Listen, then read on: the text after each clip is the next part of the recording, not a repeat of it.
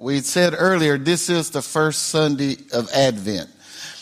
And it is the Sunday of hope. So today we're going away, and we may be away from the book of Acts for a few weeks, but through this month, we want to share just some thematic messages as we look at Advent. And today we want to focus on hope. Today we want to encourage us, because there is hope in the midst of chaos.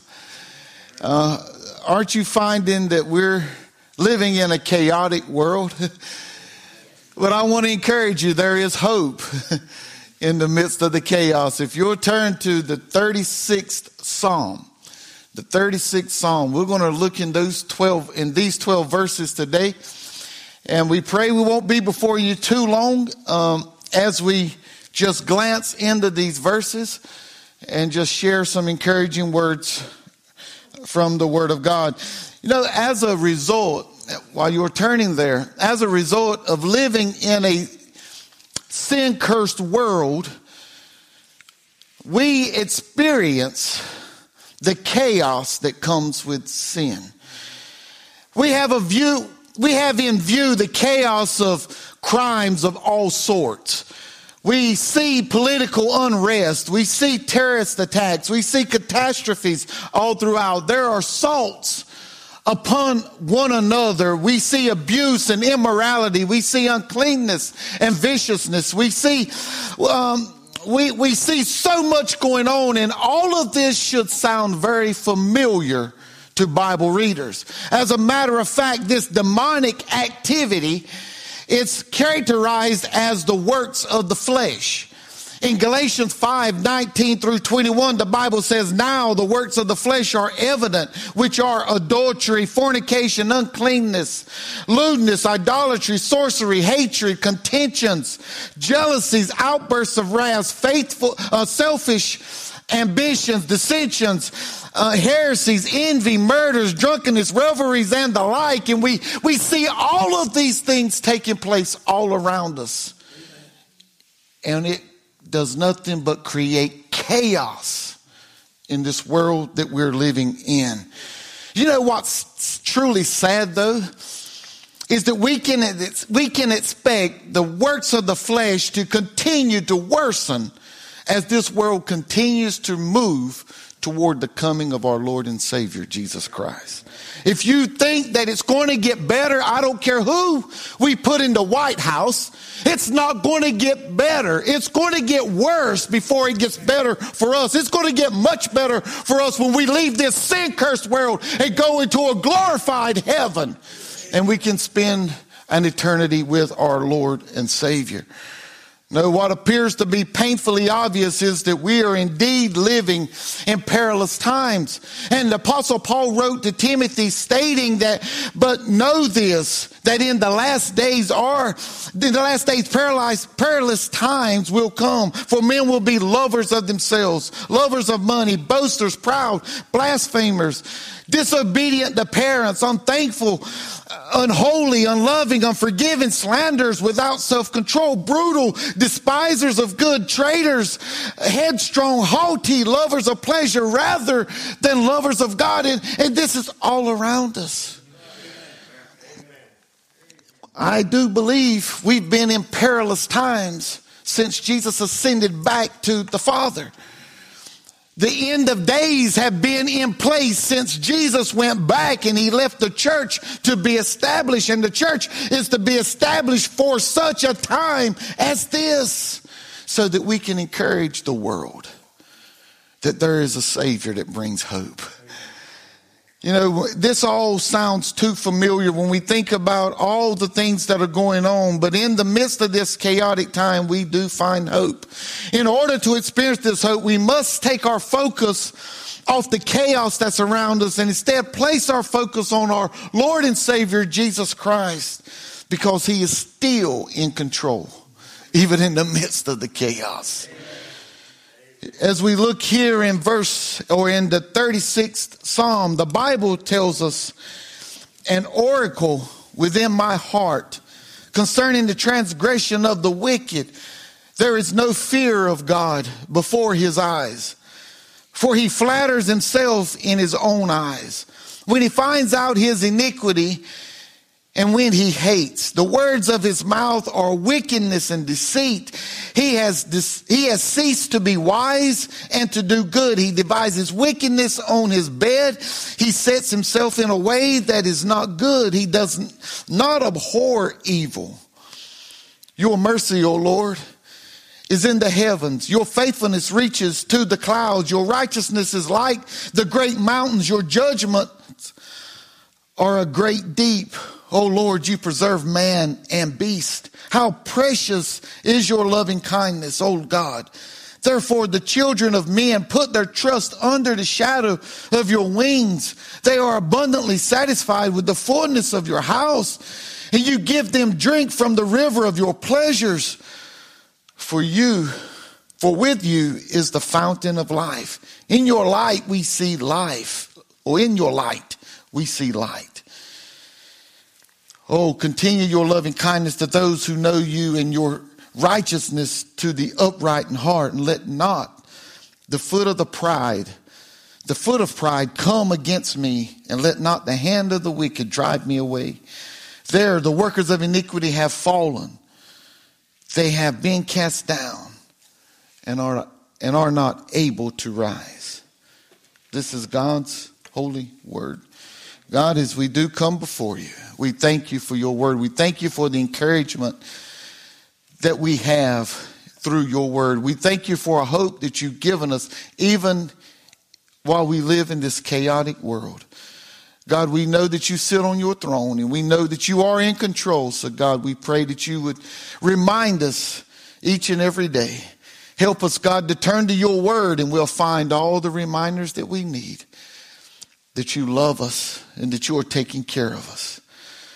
Now, God, as we come before you, we pray that you would move and minister in the hearts of each and every one, that you would hide me behind the cross, God, and you would speak to your people. And if there's one that don't know you through the forgiveness of sin, there's one that don't know you through the shed blood of your Son, Jesus Christ.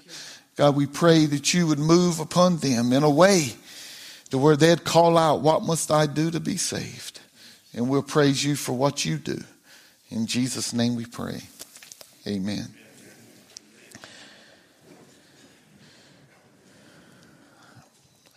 I can't see your Bibles, so I'm not sure exactly what the heading of this psalm says to you, but one thing it does share is that David is a servant of the Lord. It seems as David here, as he is writing this psalm, that before he begins just meditating upon life, he begins observing the wickedness of the day. It seems that as he's observing all that's going on around him, that God begins to speak to his troubled heart. It seems that God begins to give him a message for everyone who would later read this psalm. As David shares the message, it's intended to encourage us and to help us to not lose hope. It reminds us that while it may appear that this world all around us is falling apart, that if we have placed our faith in the Lord Jesus Christ, then we can know that we are not falling apart. It's a reminder of what Paul said to the Corinthian church in the 2 Corinthians chapter 4, verses 7 through 10, when he says that, but we have a treasure in earthen vessels, that the excellency of the power may be of God and not of us. We are hard pressed on every side, yet not crushed. We are perplexed, but not in despair. We are persecuted, but not forsaken. We are struck down, but not destroyed. Always caring about the body of the dying of the Lord Jesus, that the life of Jesus may be manifested in our body. I want to remind us that as born again believers, the life of Jesus must be seen as the world looks upon us in these dark days of this world we're living in. It's so chaotic that the world needs to see. They need hope, and they need They need to know that there is joy, that there is peace, and it's only going to come when they see the church glorifying our Lord and Savior no matter what comes our way. You know, we don't live in defeat when we've already won the victory. I'm not waiting to win. I've already won. I don't know about you, but because I've received Jesus as my personal Savior, because I know my name has been recorded in the Lamb's Book of Life, I've already won. If the Lord leaves me in this world, then I'm going to work for Him. If He takes me out of this world, then I'm going to worship Him. Either way, we have won this battle. We have won the war. There's no way we can lose, and we must not appear to this world to be defeated. Notice in this psalm that David shares that in the midst of the chaos that's all around us, there's no hope found in the nature of the sinful world. If you look there in the first 4 verses, you find that God pours into David. Here David declares that this is an oracle within his heart concerning the transgression of the wicked. In other words, what David is saying, I've just been pondering on this. I've been meditating on this, but God has placed something in my heart. God has shared something with me that I must share with you. And what He's sharing with us, that the truth is that this world we're living in is a sinful world. And as we look in these first 4 verses, we see the sinfulness in the fact that the world just do not fear God.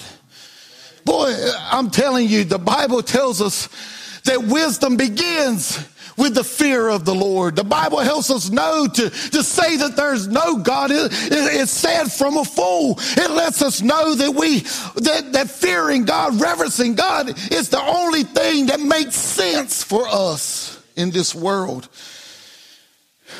The world is open to rebellion to God's holy word, and they display a lack of reverence for the Creator, so much that there's no fear of God in their eyes. Their nature is also continued to be seen as they wickedly flatter themselves. In other words, the wicked, they think so highly of themselves that they fail to see the truth of their condition. They fail to see that they have a real need. They fail to see that they have the same need that you and I had, that everybody that's ever been born on the face of the earth needs, and that is Jesus Christ. We've said before that there's one thing in this world. There's one that we need. We desire a lot of things. We long for so many things, but the only thing in this world that we need is Jesus Christ. You may say, no, I need my wife. You desire your wife. You love your wife, and you should feel as if you almost need your wife, but you need Jesus Christ. He's all that we need. You may feel that you need your children, but I want to assure you, you desire your children. You long to have them close to you. Your grandchildren, you long for them to have come before you, children. But what you need is Jesus Christ.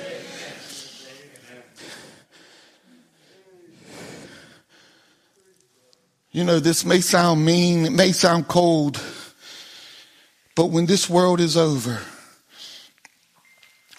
our relationships with each other won't matter. Our bank accounts won't matter. Our education, it won't matter. Our job status, it won't matter. But what will matter is whether or not we've received Jesus Christ as our personal Savior. What will matter is, have we humbled ourselves, submitting to His will, so that He is magnified and God is glorified. That's what will matter. If we fail to humble ourselves in this world, we will not be glorified in the next world.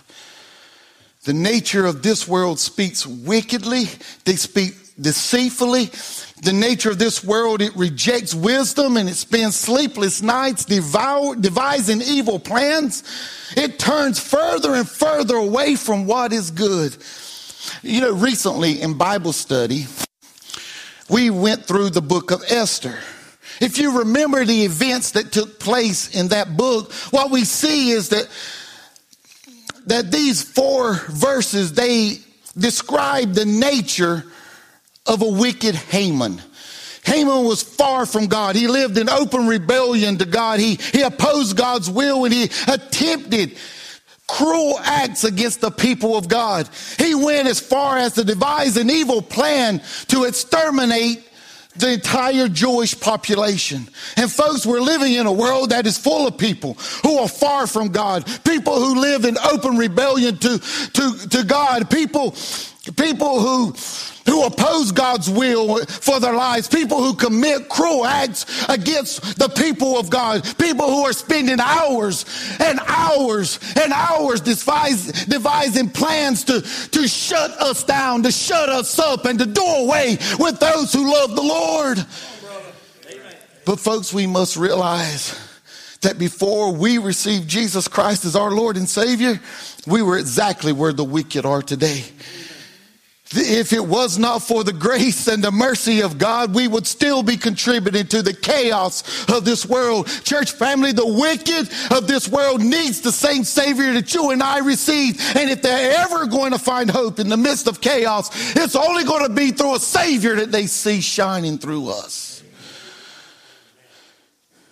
So we won't find any hope in the nature of this world. But thanks be to God, there's hope in the midst of the chaos of this world in the nature of our Savior. This text helps us to begin to see the nature of Jesus Christ. If you look there in verses 5 through 9, you can see the nature of our God. After David acknowledged the sinful nature of the world, he begins to proclaim the nature of God. The nature of God is that he loves us and he longs to give us eternal life. Through his love, he extends to us his boundless mercies and his faithfulness. Now you can be sure we stand in need of his mercy and his faithfulness daily. As a matter of fact, we needed to stand in his righteousness because our righteousness is nothing but filth and rags. His justice is true. There's nothing hidden from God. All our secrets are exposed before the Lord. And I want to just put this in for us. They're not exposed at Judgment Day. He's going to expose them to us at Judgment Day. But our secrets and our sins and our rebellion against him is exposed before him even right now.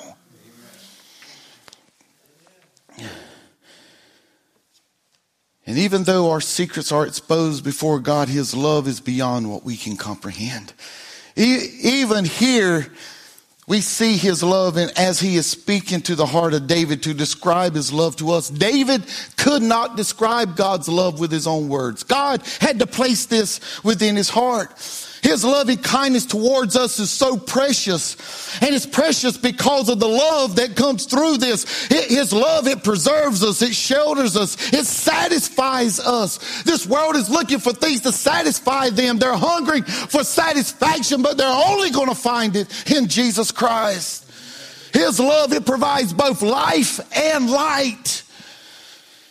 Now, if we remember in the book of Esther, everything was in chaos, at least for the Jews. A decree had been signed by the king.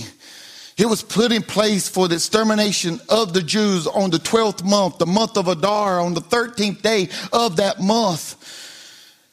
But a Jew by the name of Mordecai, Queen Esther's uncle, who raised her as his own, he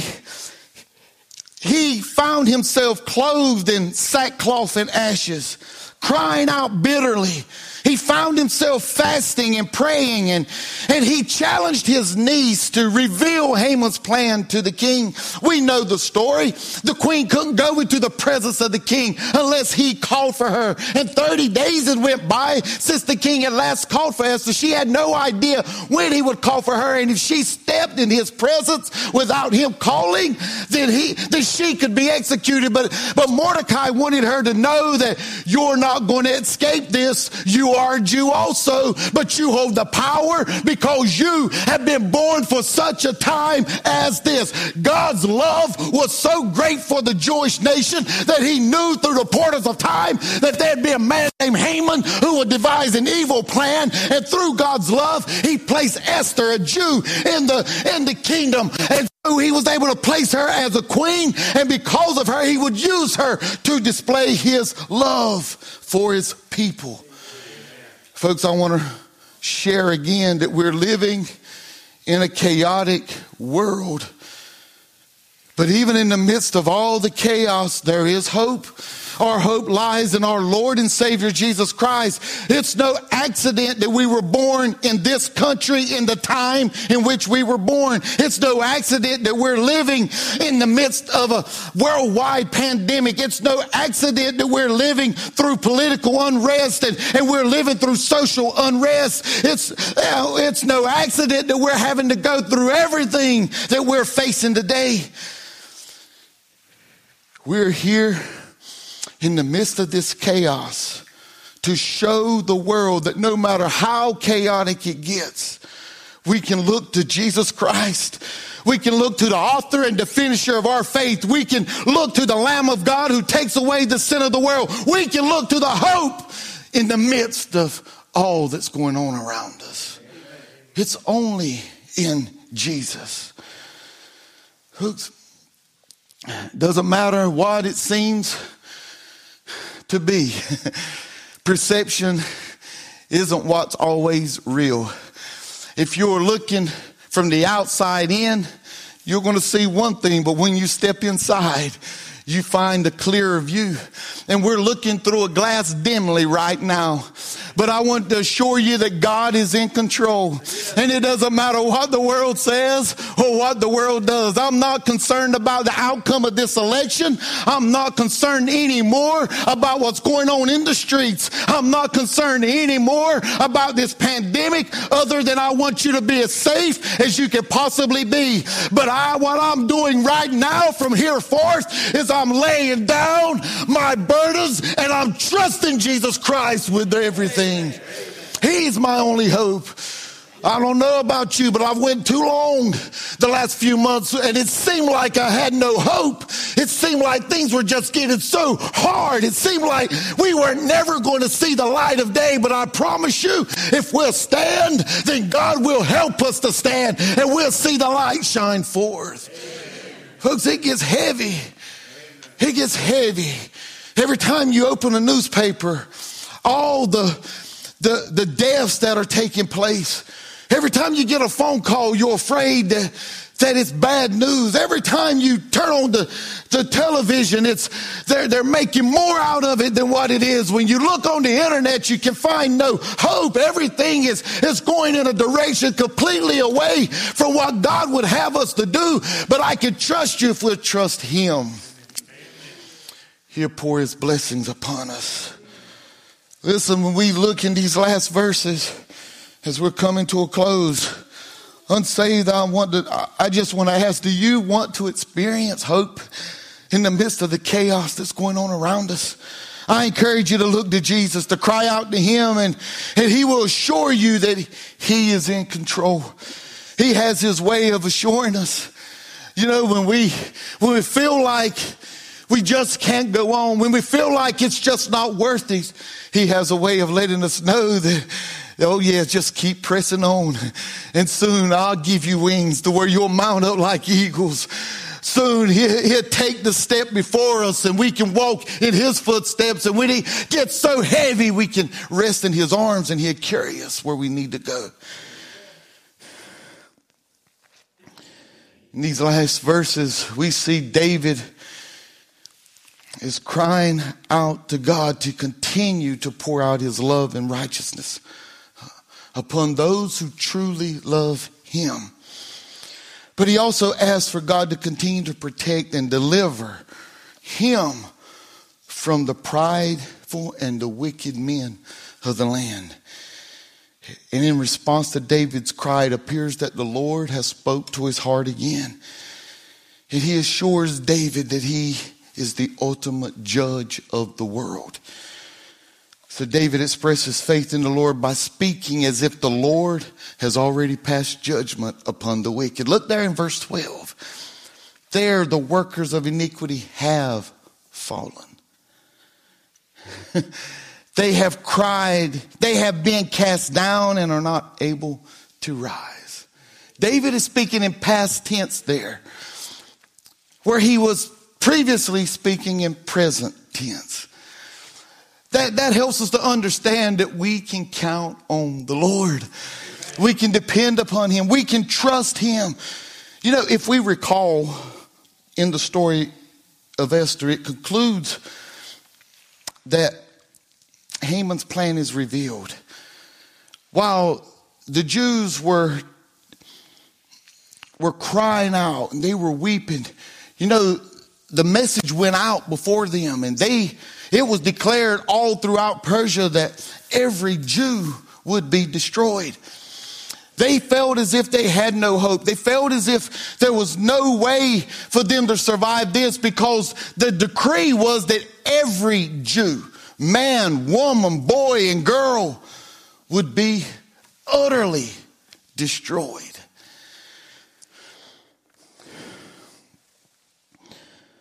But once the king heard of what Haman had intended to do, he hung Haman on the very gallows he built for Mordecai. Even when Haman's sons were killed, they were hung upon those gallows also. You know, a decree was put in place that gave the Jews the right to fight back. They were given the right to stand up for themselves and defend themselves. And on the month of Adar, the 12th month of the year, the Jews experienced a hope that could only come from the mercy and the love of God. You won't find God in the book, but what you'll find is God working in the book. You'll find he's working in the king, because the king would not have honored Esther, but because God was working in his heart and he had an affection for his wife, he honored her. And when they could have taken and killed her, he stopped them by calling out to her first. God was working his love and his mercy through the whole event. And he protected his people from the pride and from the wickedness of men. Today, like David, we can rest assured, or we can rest in the assurance of God's word. We can rest in his will and his perfect time. We can rest in the fact that he will deal with the unrighteousness of this world and the ungodliness of this world. Romans 1:18 tells us, for the wrath of God is revealed from heaven against all ungodliness and unrighteousness of men who suppress the truth of unrighteousness. In a world full with chaos, it may appear like those who oppose God are winning, but they will surely fall. For Psalm 1:5-6 tells us, therefore the ungodly shall not stand in the judgment, nor sinners in the congregation of the righteous. For the Lord knows the way of the righteous, but the way of the ungodly shall perish. And we can stand on his promises. Unsaved, here at Reedy Branch, we have no desire for you to perish. We want you to know that you don't have to perish. There's hope in a God who sits high and looks low, who loves you beyond what you can understand. He loves you so much that he sent his only begotten son into this world to become the ultimate sacrifice for all sin. And if the Holy Spirit of God is working in you right now, and you're willing to acknowledge that you are far from God and in need of a Savior, if you're willing to confess with your mouth the Lord Jesus Christ and believe in your heart that God has raised him from the dead, then you will be saved. For it's with the heart one believes unto righteousness, with the mouth confession is made unto salvation. So whoever calls upon the name of the Lord shall be saved. Are you willing today? Are you willing today to trust Jesus Christ as your Lord and Savior? If so, you can experience a hope even in the midst of the chaos that's all around us. As every head bowed, every eyes closed. I don't know what you're going through. I don't know what's holding you back. I don't know what you feel like you have to give up. But if you will believe and trust in Jesus, you won't have to give anything up. He's a God who's loving, who's merciful, and he is faithful. What you'll find is your want-tos will change. The things you used to want to do, you won't want to do anymore. The places you used to want to go, you won't want to go anymore. You won't have to give it up. He'll change you. He'll make you a new creation. While you may be tempted and tried, while there may be even times that you succumb to the temptation, you'll have an elder brother, an advocate with the Father, a Lord and Savior who will stand there and declare that your name has been written in the Lamb's Book of Life. As the accuser comes before the Lord and shares your downfalls, you'll have someone say, but he's with me, or she's with me. You'll have someone to look at him and remind him of the grace and mercy that your blood has extended, or his blood is extended to you. Would you today just lay down the chaos of this world? Set aside all that you're hearing and all that you're experiencing of this world and trust Jesus. Let him make you new. Let him give you what you're hungering and what you're starving for. He'll give you water that's life-giving. He'll give you bread that sustains and satisfies. And you can feast for all eternity. Would you today find this hope that he extends in the midst of the chaos around us? As they begin to sing the song of invitation, would you make a decision today and say that I will follow Jesus? Would you come?